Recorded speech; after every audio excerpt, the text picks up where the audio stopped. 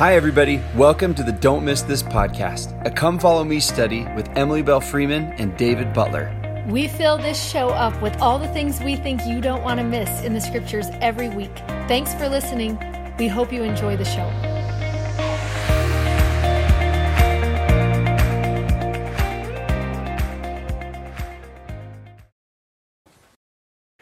Hi, everybody. I'm Dave Butler. I'm Emily Freeman. Welcome to Don't Miss This. It's our scripture study podcast. We move through the scriptures. I got to come up with a new line next week. I'm going to have a new one, but that's really what we do. We're in the New Testament this year and super excited. But we have two things that we think will help your life. First, two celebrations coming. One is better than the other. Wait, I can't wait. Which one do you think is better than the other? Easter. Okay. Duh. But first, we talked about this last week, and if you didn't hear, our masterclass is now available. A masterclass is kind of like just a book that we would have written, but it's in video format. So it's like 6-hour-long videos. We're moving through stories in the scriptures to learn what it looks like to live a God-led life. And so that's what the masterclass is. You can find that on our website. We're super excited about it. Comes with a workbook, in case you're wondering what he's holding up right there. Holding up this workbook. Yeah, the class comes with a whole workbook, and then it has the lessons that kind of lead you through the workbook. Yeah. And they can find it at don'tmissthisstudy.com. Yeah, and go under courses, and you can find that. It's just help me live a little bit more deliberately, particularly in my relationship with God, living a God-led life. So that is available. And okay. The second thing we're so excited about. So much radder because we are Easter fanatics. We love true. Easter. It's our most best holiday of the whole wide year. Yeah. And we want to convince you it's your most best holiday of the whole wide year. So we want to tell you what we are going to be doing this year in case you want to do it with us. And this year we are going to be diving into Holy Week. We're going to put out a 5-minute video every day on our Instagram that you'll be able to watch on Instagram if you want, or we'll have the whole episode like we always do on YouTube. It will have chapter breaks, so you can either watch it all at once or just in little segments. We'll try and keep it short since it's a holiday week, but it's going to have every day one little thing to study and then an application activity of some sort that you're going to be able to do with your kids. If you want to start prepping right now, we're way excited about following this on the church app. The Gospel Library app is where you're going to find all the reading this year. And we will send you to it in the newsletter so you'll easily be able to find it. We love that it's on the Gospel Library app because you're going to be able to access it, but also your kids who don't live at home with you can be doing the same plan as you on the same days as you go through the week. So some things you might want to be gathering are, if you want to use the Emmanuel wreath, it's going to work perfect for this. So be pulling that out of your holiday decorations. On Tuesday, we're going to give a $5 bill to all of our kids to do something fun with. So you might be gathering your $5 bills. You will want a little red piece of thread for people to have. You're going to want Easter lilies for Saturday. And then for Sunday, you're going to want the skin of yellow onions, as much skin as you can find. And we'll kind of walk you through then every day what you're going to do. We'll put this list in the newsletter. So you've got it. Yep, so you've got it there. And then the church will be doing a reading that you'll do here. And they've got a question to ponder and a song to listen to. So it's going to be a really fun Easter week, we think. And we'll be doing that every day leading up to Easter. Yeah. Sometimes it's really easy for Easter to just sneak up on you and you don't know that it's there. And so I really like elevating that entire week. And the whole plan follows what the Savior was doing on each of those days of the final week of his life. And so that is what we're going to be doing. And we're really excited about it. So excited All right, about today's Matthew 14, Mark 6, and John 5 through 6. We called this Moved by Faith because there is you just see people in their interactions, their faithful interactions with Jesus in these stories that we're looking at today. And almost like you can learn from them, and then you can also learn of what can I expect from Jesus when I move closer to him or reach out to him or look to him in faith. And we love, and maybe a great place to start with your family or your class that you're teaching this week is to actually go to the Bible dictionary under faith. And we learn a couple really important things that we're going to watch play out in each of these stories. I'm just going to give you a couple of my favorite lines from the Bible dictionary, but it tells us to have faith is to have confidence in someone. And I love that. We talked about that a little earlier, trusting in someone or having confidence in someone. That's faith. Faith is a principle of action and power, and it always moves its possessor to some kind of physical and mental action, which I love thinking, okay, faith is going to actually cause me to respond. Right. Somehow it's going to cause me to do something. And we're going to watch in every single story how faith is causing someone to respond in that situation. I also love this quote, where there is true faith, there are miracles, visions, dreams, healings, and all the gifts of God that he gives to his saints. So I just love kind of a deeper understanding of that word faith. And as we start talking about that you can be moved by faith, like it's going to cause you to respond or to act. We are, believe it or not, working on Book of Mormon things for next year. That's how far in advance we have to be. So we're just kind of looking at that. And one of the things we were looking at this morning was a definition of faith that you find from Moroni in the book of Ether. And he says that it is hope for things which are not seen, which are true. And it's interesting to think about this. You know how there's sort of, you could get a, what's that thing called where like, I received the priesthood from my dad and my dad received the priesthood from, what's that thing called? Line of authority. Yes.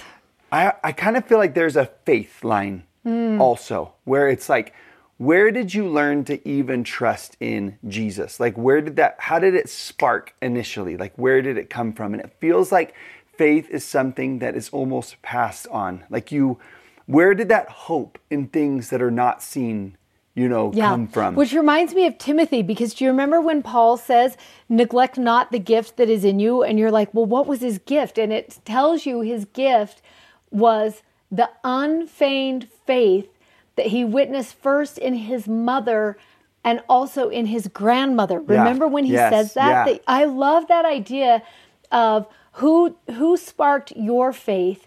And it could be something that you just was sparked when you were younger and you've still held on to. But like this weekend, I was with a group of young single adults and we were sitting next to the pool and we were just having a conversation. And there actually was one boy there who like sparked my faith. He like asked a couple questions that I was like, I actually want to go home and think about that now deeper. And in a further text that came from that conversation, he had texted me and said, we had been reading this quote and he was like, why do you think sacrifice is often paired with worship?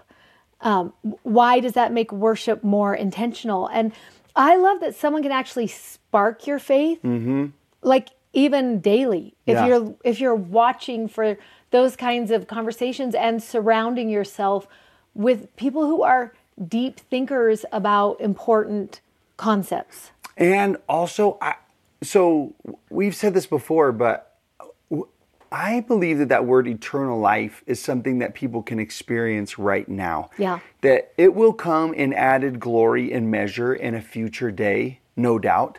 But it's something that people can actually live and experience right now. Jesus says, I came to give you life, that you might live it more abundantly. And I feel like there are some times when you can see that in someone else. I remember saying to someone, kind of along the lines of what you're saying with Timothy, that I just this week, where I was like, I believe with my whole soul that Jesus can change people. I felt that in me, but before I felt it in me, I witnessed it in my mom. Like I watched it happen. And I was like, oh, I actually know that Jesus can change people. Yeah. He can heal people. That's so good. And I saw it. And I feel like you can see in people, like, you live eternal life. You have a life in you, and it sparks you to say, I want a life of miracles like that. I want the familiarity that you have with the divine. I want that thing, that fire that's burning in your bones, and you see that. And we don't know if this is true or not, but the stories are so similar that we want to tie them together. At the end of this chapter, Mark 6:56, you get this verse where Jesus is going, and it says, and wherever he entered into, villages or cities or the countryside, it said, they actually laid their sick in the streets, and they besought the people that they might touch, if it were just the border of his garment. And as many as did were made whole. And you read that story, and hopefully your mind goes back to that woman on the roadside who reached out in faith and touched the hem of his garment. And it's kind of cool to just consider for a second. Live in our fake world that might be true, okay? For just a minute to say, where did they get that idea? To sit on the side of a road and reach out and touch the hem of his garment. And it makes us think, what if they heard of that woman's story? And she's the one who was the catalyst of faith for them, that she sparked faith in them, that thought, wow, I didn't know that just a brush up against Jesus could have such an effect. And then they went and did that. And you have this domino effect of faith being passed down.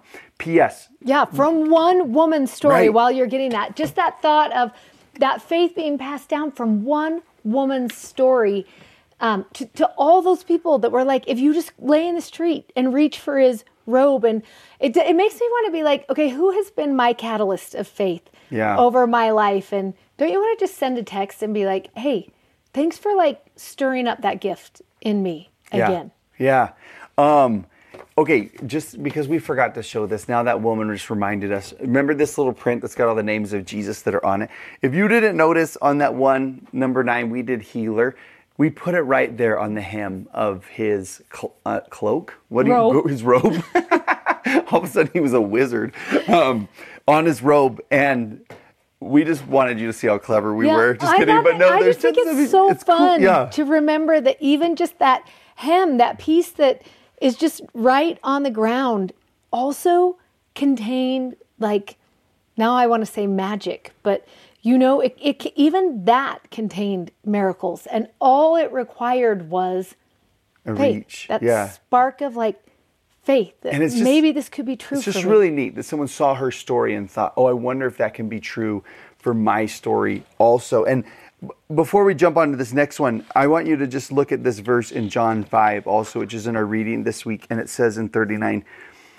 Search the scriptures, for in them you think you have eternal life, and they are they which testify of me.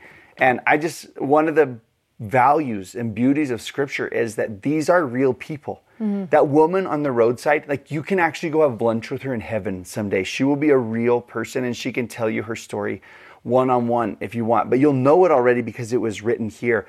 And one of the beauties of the scriptures is like your faith can actually be sparked by these people's stories too. Yeah, I love that so much. We're going to go to one of our most favorite and also most familiar stories now in Matthew 14.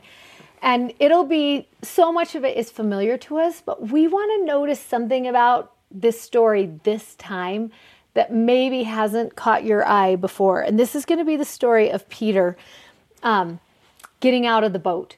And we're going to have you turn to your workbook page as we go through this. If you have a journal with you, if you don't have a journal, you can print those off from the newsletter and also on the app. They're all on the app, so you can print straight from the app to your printer at home if you want to. Also, for those of you who are teachers, you can actually print these out and give them to everyone in your class. So if this feels like a good lesson for involving the kids with those posters, we in seminary, we're a little bit ahead here, but in seminary, we did the Sabbath one today, the maze. My kids loved filling out that maze. There's something about writing and processing that makes application just like come alive. So you might want to pull this out as we're going. We're going to tell this story, but we're going to pause every so often to talk about how this looked like for Peter, but also how this looks like for us individually. When I was out to dinner with that group of kids this past weekend, we were talking about movies, and I have a hard, fast rule about not seeing sad movies. Like, it is like, you can't even talk me into it. Right. And one of the boys was trying to talk me into it while we were there, because he's like, it's good for you to like see sad things. I was like, it's actually not good for me. It might be good for you, and he's like, why? What is it about you that you can't? And I was like, I get so attached to the characters, like so attached, that generally in a movie, do you do this? I will assign myself to one of the people, and then I will experience the whole movie from their point of view. So it's like extra sad for me if someone dies, because I feel like I'm like living in that while I'm in there. My imagination wants to do that. And it likes to do it in the scriptures too. And so this story is one of them where like I want to climb into Peter's thought process and live this out with him. I want to feel what he felt. I want to like ask myself if I would have been brave enough to do it. I want to think what would have made me doubt. I just love walking through that process in his shoes. And we're kind of going to let you do that today, because we're going to talk about what did Peter do here, but then we're going to also ask you the question, where do you see yourself living out this story? And I would like to remind you that you had the chance last spring. To do what? To live out Peter's story. Oh. But you prayed for calm seas and you didn't get, you guys, listen, we were there on the Sea of Galilee on a boat, and I prayed every day of the trip that a storm would rise up out of nowhere so we could actually feel what it was like. I, meanwhile, everyone prayed as hard as I could, double, to counteract this situation, that we wouldn't. And the day before we got on the boat, are you about to tell this story? Yes. It was like the greatest windstorm hit that lake in the last 50 years. Like boats were torn apart when we were walking down to the thing. And I might have said this on the way down. You're welcome. Because did you want to kill 85 people? My gosh, no one died in the storm, by the way, and we all missed out on the chance to really live this experience, is what I'm trying to say. Okay. And I would just like to say that my prayers brought a storm, just not for us. Thank heavens. So, Peter is where we're going, Matthew 14. We're going to talk about the story that happens before this, after this. But what happens is they're going to get on this boat, and they send the multitudes away, and he's going to go up into a mountain to pray. And when the evening came, he was there by himself. And the apostles all went and got in a ship, and they were going to go before him to the other side. And so they had kind of started on their way. In the meantime, in the fourth watch of the night, the fourth watch would be the darkest time of the night, is the fourth watch moments.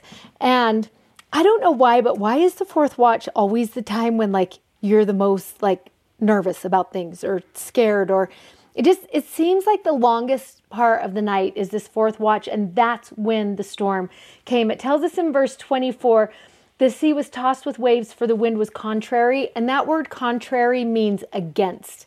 The wind was against them, so they weren't going forward.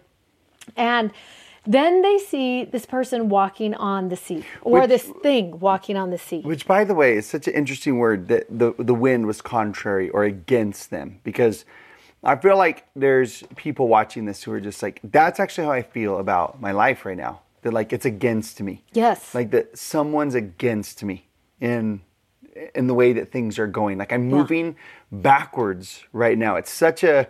You actually don't have to go onto the lake, I guess, to experience this kind of feeling, because like the storms, we even use phrases today. It's like, I'm drowning. Yes. Like to like. Yeah, everything is against me right now. To explain like, the way things could feel emotionally. And they cry out with fear. And I just want to stop right here for a minute and think, what do you think Peter feared in that moment? Like, what was the scary things they were facing? And we talk about this a lot. But of the apostles, and I can't remember now, is it 6 or is it 9 that were fishermen by trade? Do you remember off the top of your head? I should have looked that up. Between 6 and 9 of the apostles. One day we counted this, and now I wish we would have counted it this morning. But a large number of the apostles are fishermen by trade, which means they're not like wimpy. Well, and they're used to storms at sea. Right. Like they've been in them before. Yeah. So the fact that they're nervous makes you feel like this isn't like a really big storm that is happening right now. They're exhausted, right? And then they see this thing, they don't know what it is. And there is that fear of like, what? We're not going to make it out of this? We can barely handle the situation we're in. And now here comes something else, upon us. Like, it just is that moment of like, I don't know how to control this. I don't know how to overcome this. I don't know how we're going to get past this. I've had all those things. And I can remember at a time when it was a very stormy time of life for us. A really brilliant woman said to me, as I was trying to process through that moment, what is your greatest fear right now? And there was something so healthy for me about speaking truth to that thing. What is your greatest fear? And then she asked right after that, what is your greatest hope? And it was really interesting for my mind to balance both of those things. But I love this idea of just stopping right here in verse 26 and thinking, what did Peter fear in that moment? And then now thinking to your own self, okay, what does life look like for me right now? And what is my greatest fear? What is that thing that is keeping me up in the fourth watch of the night? What is that thing? And maybe just putting a name to it. Yeah, and I really feel like that helps you realize like that you're fearing something that hasn't even happened.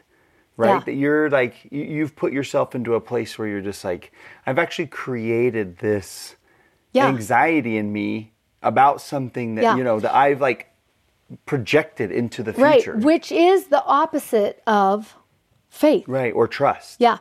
And so I think it's important to think, sometimes we do that. We have that thing that we are fearing, and it's because we don't know what's going to happen. We don't know how it's going to turn out. We don't know what the resolution will be, but he does. And that's why I love this thought of like, I can fear what is ahead of me, but I trust he can get me through it. And so if I can just shift from whatever that thing is I wrote on the paper to him, it's going to help me.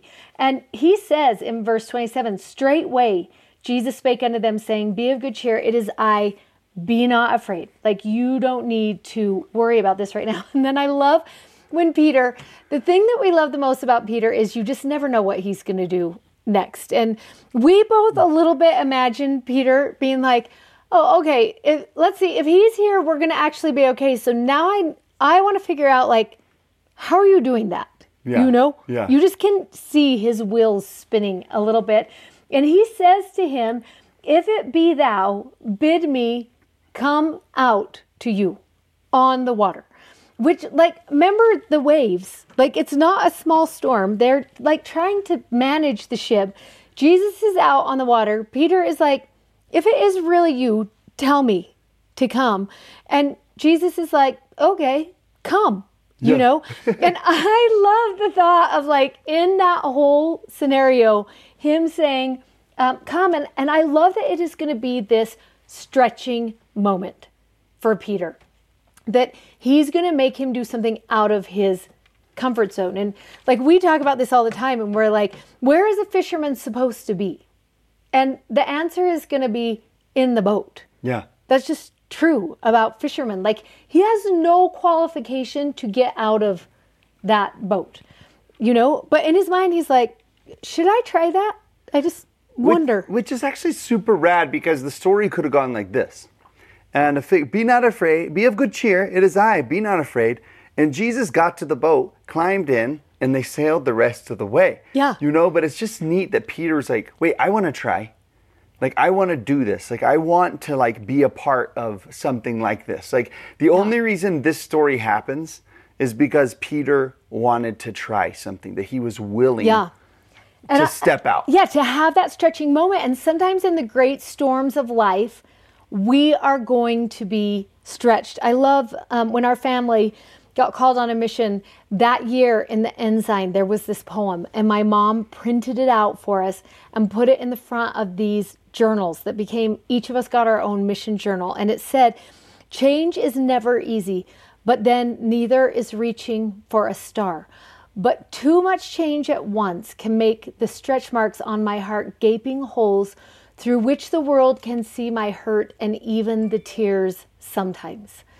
And then it said, I wonder when I am done with all this change, if I will be taller from all the stretching. Don't you love the thought of that? Except for the holes that got ripped in me. I'm so scared of those. But I know. everything else I like. But I love that thought of sometimes we're going to have stretching moments. And so or just this, that like, really, you guys could have cowered in your room when you got called, on that mission. Yeah. Or you could have said like, okay, let's jump into this. Yeah. Like, I want to try. Let me try and be a part of something. And grow. And sometimes there's going to be growing pains. Right. But I'm going to be taller when I'm done with this. And so we want you to take a minute and just think, like, if you were Peter, how did he stretch? What did that stretching moment actually look like for him? And how was he taller afterward? But then, like, what is your stretching moment right now? What is God calling you to that, like, feels bigger than you? Or you might be like this too. I already have my hands full with the boat and the like getting the water out and trying to keep ourselves right against the waves. And don't ask me to do something else right now because I'm actually like super busy with this. When he's like, do you want to come out on the water? Come. How many of us would be like, no, I can't because I'm actually like, this is keeping me busy enough. And just that thought of like, come. Yeah. Go, try it. And so you people sitting on the edge of the boat right now, who are like, Dee! Like, I just love the story says, jump out. Yeah. And we love to imagine the story like this. One day, David and I will make our own movie of this account because there is something about me that is like Jesus being like, come on, Peter. And Peter, he's gutsy and he just does whatever he wants to do. But I a little bit love the rest of the apostles in the back of the boat that are just like, go. Do it. Yeah. Get out. You won't. Yeah. I want that in the background. I want the boys on the sideline. I want that just like, how it is where he's like, do I? And they're like, go, And then my favorite verse in all of Matthew 14 says, and he said, come. And when Peter was come down out of the ship, he walked on the water to go to Jesus. Why do we never like celebrate that verse as much as we should? Yeah. Don't you feel like you should have an exclamation mark at the end? Like Peter walked on water. For real. Yeah. Now we're going to focus amazing. on the sinking in a second. It's like, wait, what about? Yeah. Just end the story yeah, there. What it's about so the bad. success? And we actually want you to stop for a minute and just think about that. What was Peter's success? Like, revel in it. Celebrate it. Look at it. That's like Peter walked on water, everyone. And I want you to also think about like, what are mine? What is my success? The story might not be over yet, but where have I succeeded so far? What are the great things that I am doing right now? I think it's super interesting. And I had never noticed until we wrote this out one time. If you were to ask where the doubt was going to come in order of these 1, 2, 3, 4, 5, 6 things, I would not have placed the doubt right next to the success, right following the success. Don't you feel like if you were having your greatest success, you would like, check mark, I'm great, I'm doing fine. I just had a faith building moment and now my faith is going to be good for 3 weeks. Yeah. And it's like 2 minutes. Or less. How long he lasts. Because that's verse 29. Verse 30 is this. When he saw the wind boisterous, he was afraid. And beginning to sink, he cried, saying, Lord, save me. And I love that understanding, that realization that after your greatest success of faith could also come your greatest moment of doubt. And that's okay. Yeah. Like, that's normal. That just happened right here within 2 verses. Peter had his most successful faith day ever and then was going to drown in 1 second. And we watch each other on our faith journeys. And I don't know about anyone else, but my faith journey has not been a consistent upward slope. And sometimes I think we like put that pressure on ourselves. Yeah. Like, you have to continue that upward slope, and some days we drown. Well, and sometimes we see somebody else, we meet them in their verse 30 day. Yeah. You know, and we make an assumption that we probably ought not to have made, where it's just like, wait, you saw me on verse 30 day, but I have had verse 29 days, and I'm going to have verse 31 days also. That we should, I think, realize that all of us are on a journey that's like that. And success doesn't mean the end. The doubt still can come. That's okay. It's still part of our growing, and and for other people as well. I like thinking about that about other so people. Good. And stretching moments have gaping holes, and that's okay. Yeah. Even though you don't want any. So I think it is important to sit right for a second and just think about, what was Peter's doubt in that moment, and why did he doubt? What had caught his focus that wasn't Jesus? And then to ask our own selves that. Yeah. What has caught my focus that isn't Jesus? And the beautiful thing about this story, I think, is Peter lost his focus. He started focusing on the waves and the wind, boisterous, right? You could just hear it whipping through that place, and you could get caught in that noise. So easy. Yeah, you could get caught in it for a long time. But I love that Peter, as soon as he recognized it, and as soon as he saw, I'm actually losing ground here, his immediate thought was, Lord, save me. And I love the second word in verse 31, immediately Jesus stretched out his hand and caught him. Like, I just love when you're like, okay, I actually want to turn my life around. I want to come back. I want that faith. I want relationship. I love that Jesus is not like, well, this is your consequence. Yeah. You know, I love that he's like, oh, I'm within reaching distance. I love that Jesus was not on the shore yelling to Peter, here's how you walk on water, you know? Yeah, or he wasn't like, Peter, hold on, let me get in the boat. And then he didn't stand behind him and be like, okay, what you're going to do is, but I love that Jesus was like, you're going in the water, I'll go in the water. Wherever you're going to be, that's where I'm going to be. We're going to go through this together. And that place that you've somehow gotten yourself in right now, that storm, and whatever those distractions look like, you can be assured Jesus is standing right next to you in this. That's one of the things this story teaches us, is he's within reaching distance even now. Yeah, and he's about to have a conversation with him about that doubt, which kind of I really like, because it dispels this idea of like, I should be super embarrassed about my doubt, or I should be super embarrassed about my fear, or I should be super embarrassed about my failure, when in reality, the story teaches us like some people will drown because they're so embarrassed before the Lord of their fear and their doubt and their failure. And Jesus is like, no, this is part of the experience to have all of those things. So he will immediately reach, but let's learn the counsel from the story that says immediately call out for help. Like, don't paddle longer than you have to. Just ask for the help, because it's there. And in this story, his doubt qualified him for the help. Yes. When in other words, we usually are saying like, no, faith qualifies you for help. Sacrifice qualifies you for help. Obedience qualifies you for help. And those could be true and are true. But in this story, doubt qualified him for help. That's so good. And I love this. He stretched forth his hand and caught him. Don't you love that thought of just, and caught him, and pulled him out of there. And he said to him, O thou of little faith, wherefore didst thou doubt? And we've talked about this earlier with the other storm on the sea.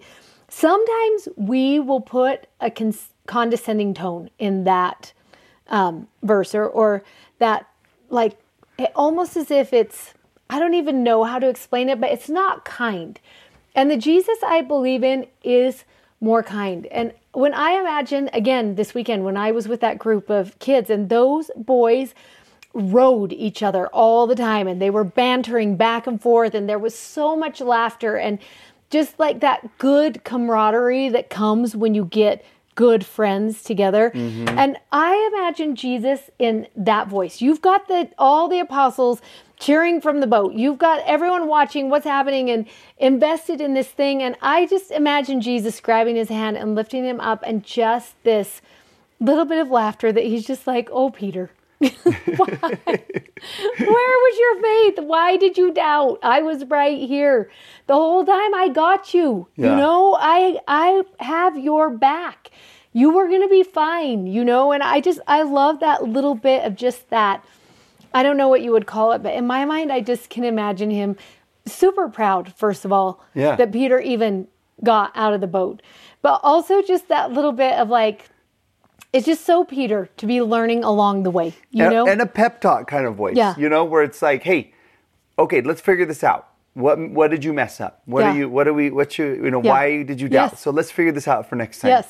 You know? Yeah. I love the thought of that. And I love in 31, it kind of hints toward grace, that enabling strength beyond your own, that you taking the step out of the boat and then quickly realizing I'm actually not capable of what I just set out to do. Your weakness becomes so apparent in moments like that.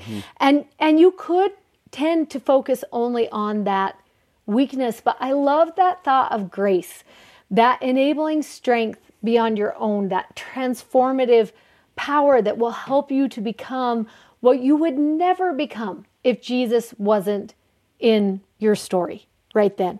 And I see that so clearly in verse 31, and maybe you'll just take a minute to think about how did Peter experience saving grace in that moment when he cried out, Lord, save me, and immediately he receives that strength.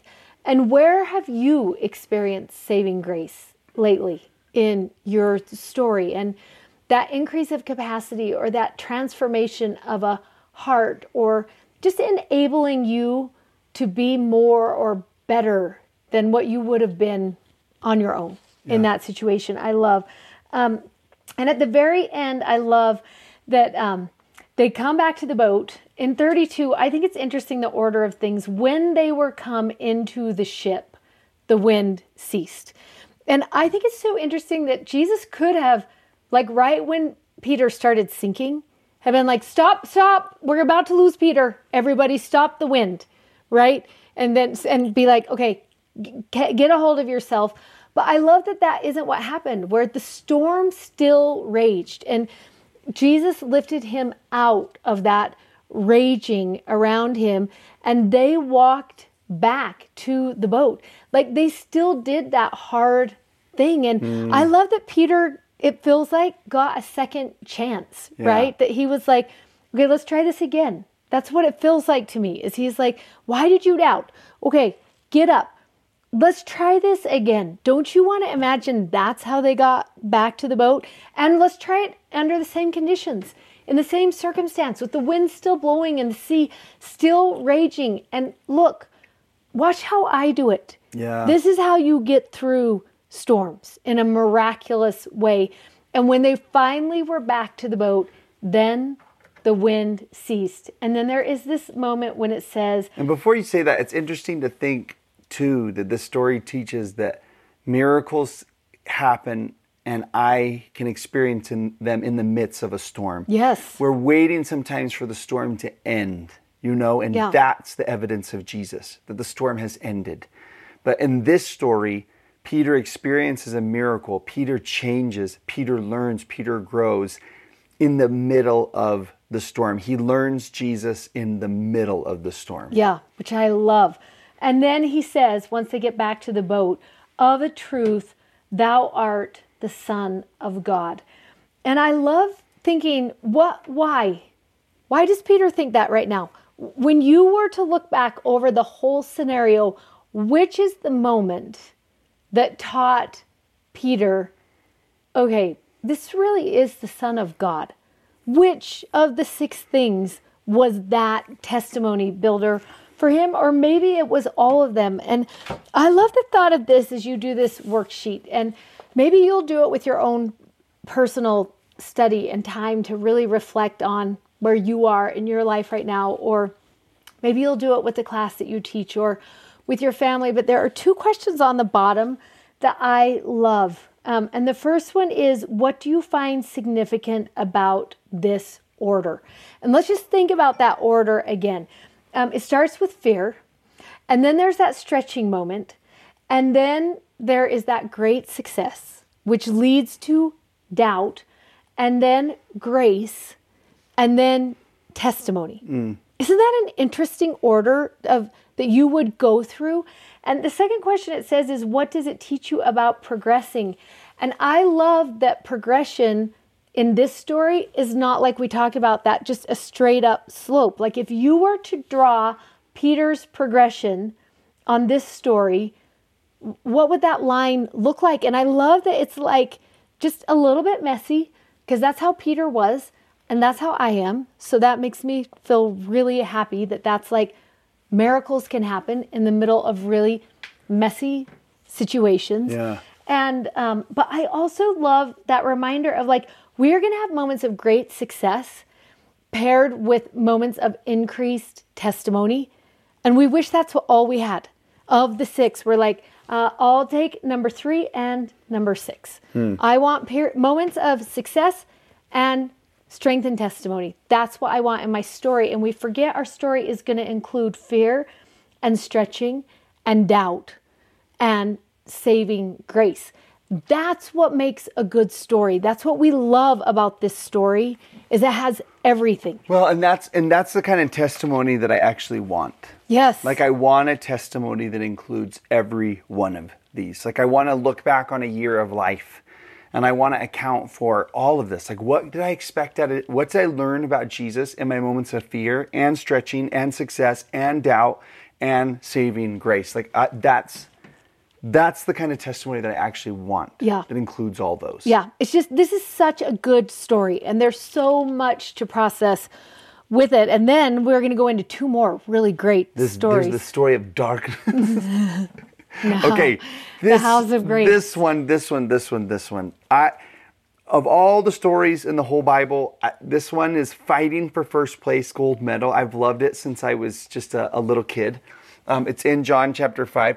For some reason, I saw this picture of Carl Bloch of this story at an early age in life and was so drawn to it. I seriously don't know why. One reason might be the watermelon that this man has. And I can't decide if that's a watermelon. Please, if you are listening on a podcast, look up Carl Bloch's Pool of Bethesda and tell me if the man under the blanket does not have a watermelon next to him with a knife ready to cut the whole thing. I don't know.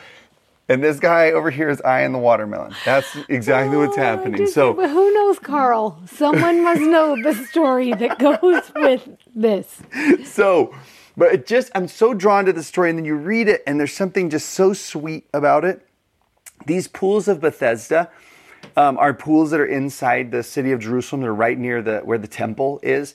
They were used for cleansing, like that spiritual ritual cleansing before you went to the temple.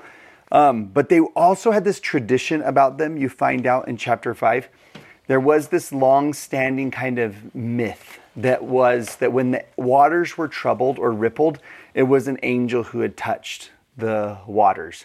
And the first person into the pool would be healed. That was kind of the belief about it, which makes me wonder every time I read this story, did it ever actually happen? I know. Because why were all those people waiting? Because I did study this. Because I am also love this place more than any place we visit when we go on our Jerusalem trips. They think it was a mineral pool. And when the minerals bubbled up, it was the highest contents of mineral in the pool. And that's what healed people? And so some diseases that could be healed by mineral water, it's just like the Dead Sea too. You know how there's just healing propensity in the water? There was healing propensity in this water for some diseases. Huh. Because it makes me wonder, like, this man's there for 38 years. So I'm like, did you watch people get healed? Like, why are you still waiting? Yeah. But I also think the angel touches the water too. I just want to think that. So there are all these sick people, because there's that idea about these pools, would gather around this pool and wait to be the first person in there. And hold on, let me... I'll just make sure we didn't get cut off there. All these sick people would gather around, which is one of the verses I really love from this, because it says in verse 3, in these porches lay a great multitude of impotent folk, of blind, of halt, of withered, waiting for the moving of the water, waiting for their angel, waiting for their miracle. And I just have to say this in this part right there, because it's so interesting. They were waiting for the moving of water. And isn't it so interesting? We both were so drawn to call this lesson the moving of faith. Yeah. And how interesting it is, again, just like Peter, that their focus was on the water. Yeah. Peter's was too, instead of on where their faith should have been. In him. When I read verse 3, we went to Israel, we went to Bethesda right after we went to church, one of those trips. And we got there and we read verse 3 and I thought, oh my gosh, that is a sacrament meeting room.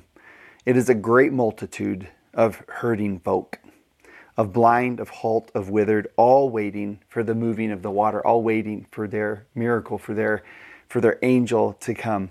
And Jesus comes to that man in verse 5 who'd been there for 38 years. And every time I read that, I think there's strategy in Jesus's miracles. Like, why wait 38 years? It makes me think that every time. And Jesus saw him, and he knew he'd been there for a long time.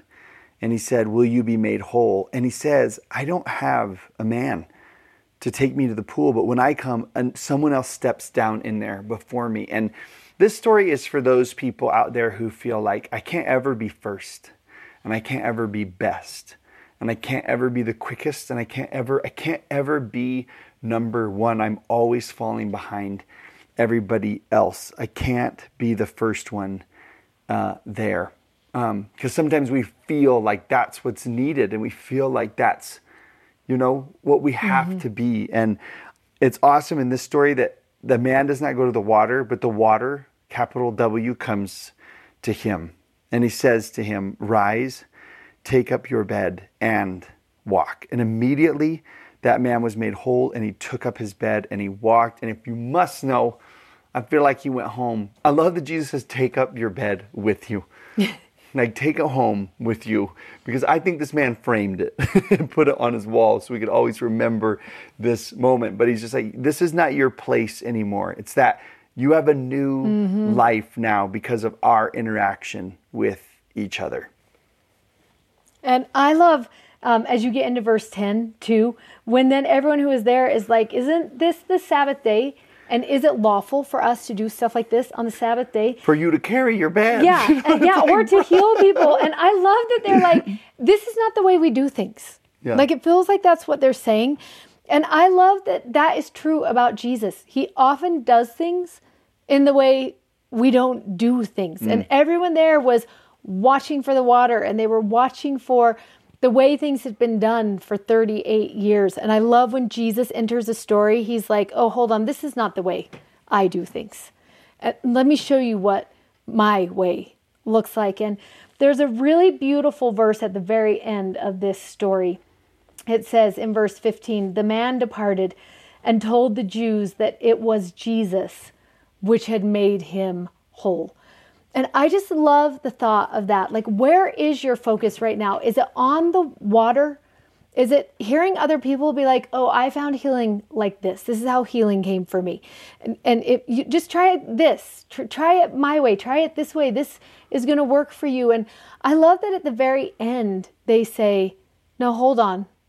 It was Jesus that made him whole. That's how it happened. And particularly in this story, because there's a phrase that we use a lot that says, oh, time heals all wounds.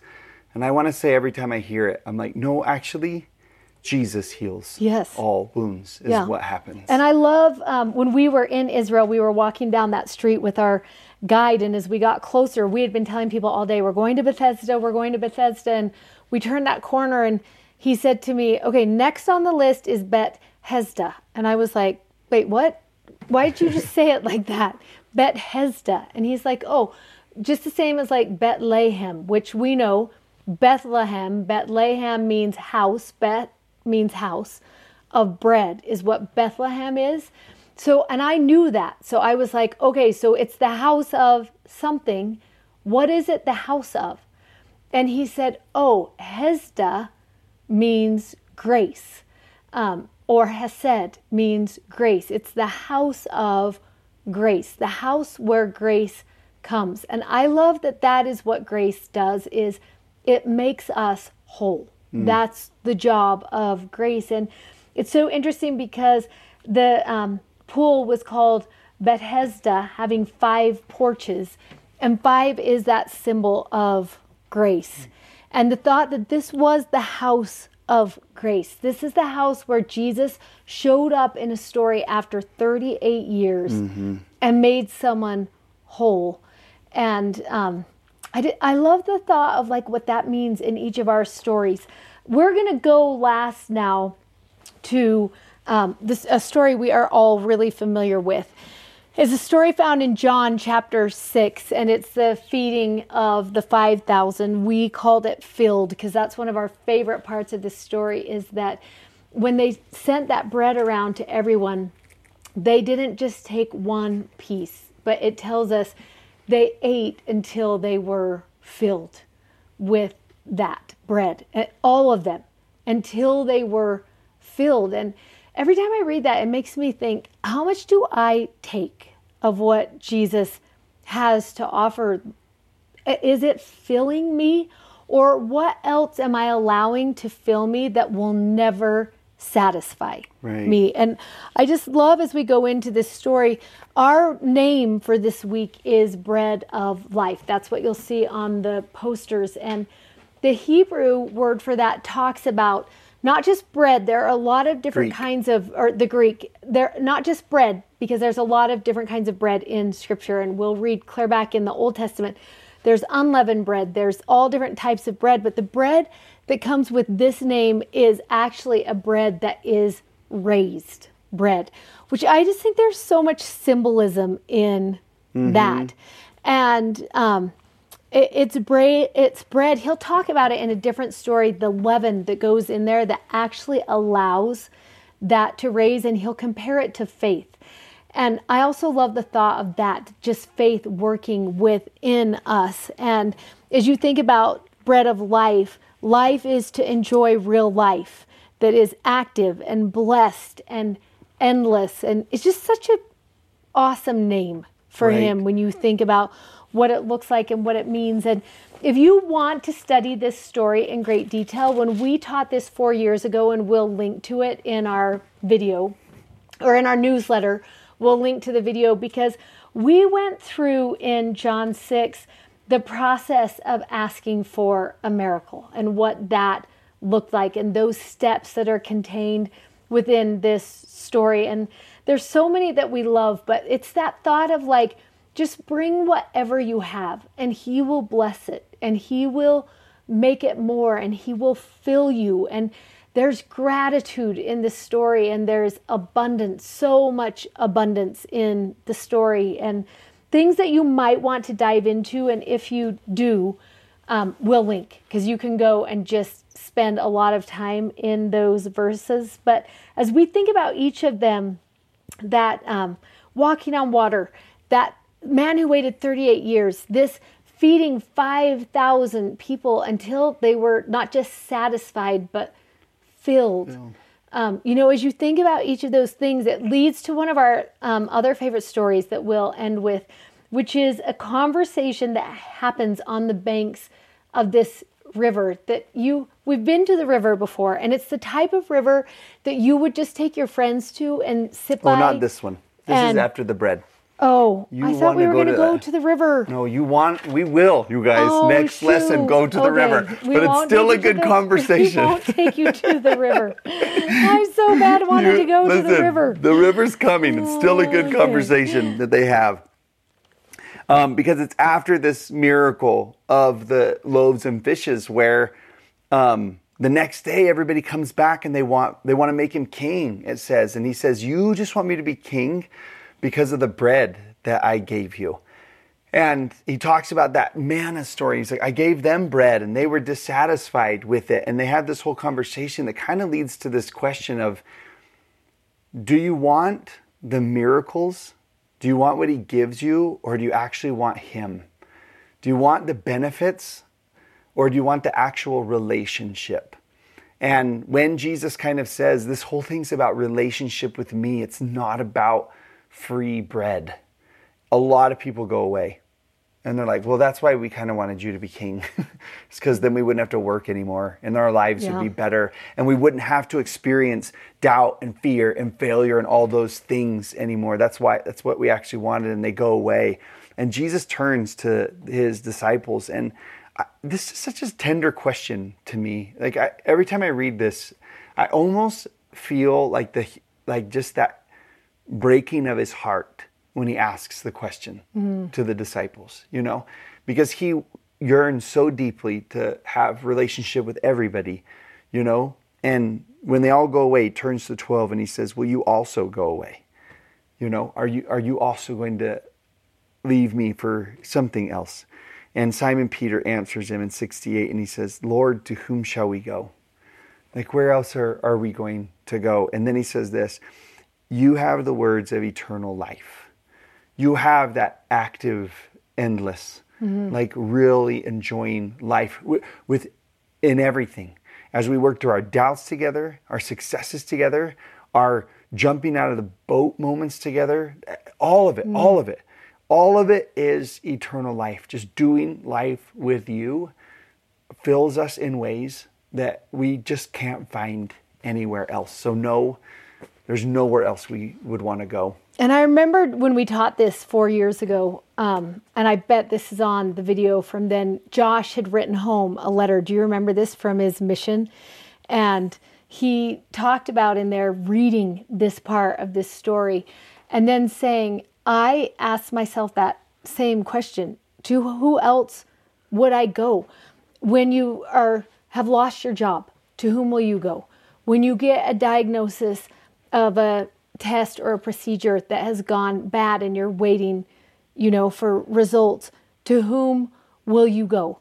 When you're trying to navigate a relationship, to whom will you go? And he listed out like 10 things. And I remember thinking in each of those questions, my go-to should be to him, to Jesus, to be like, Lord, save me. In this situation. Like that should be my first and my instant response is that's where I'm going to go. That's where I'm going to turn. It reminds me of many years ago when I served on the board of an elementary school, and there was a teacher who had brought this paper into the principal and said, give this to Emily. She's going to love it. And the paper was one of those things where you're filling out like, if this happens, where should you, what should you do? And it was all like the things. And the one question was, I'll just tell you one question. This boy had lost his belt. Where should he look? And you could choose under the bed, in the closet, or behind the door were your choices. And the boy had written down, ask Jesus, he will help you. Oh. That's what he had written on the piece of paper. And I love that he read all three of the things and he was like, why would you even take the time to do that? Just ask Jesus. He will help you. It was such a first and like instant response. And I was like, who's that boy's mom that has taught him that when something is not quite right, what should you do or to whom should you go? And I love that it's like, Jesus, Jesus will help you. That's how you're going to get past this. And just that thought in each of these stories, it seems that's where the focus was, and that focus of faith moved them to respond or to act in a way that brought fullness and healing and wholeness. Yeah. And the way that story ends, that conversation, it's so sweet. In verse 69, he says, because we believe and are sure that you are the Christ. You are that Christ, which remembers another name for king. You're that king, the one we've been waiting for, the Son of the living God. And I love those words, because we believe. That's why we're going to go to you. Yeah, so good. All right. Okay, see you next week. Easter. Oh yeah, it is. Easter. Yes. Yep. This audio was taken from a YouTube video from our YouTube channel. You can find us on YouTube at Don't Miss This. Also, sign up for our newsletter at don'tmissthisstudy.com, and you can follow us on Instagram at Emily Bell Freeman and at Mr. Dave Butler. Thanks for listening. Bye.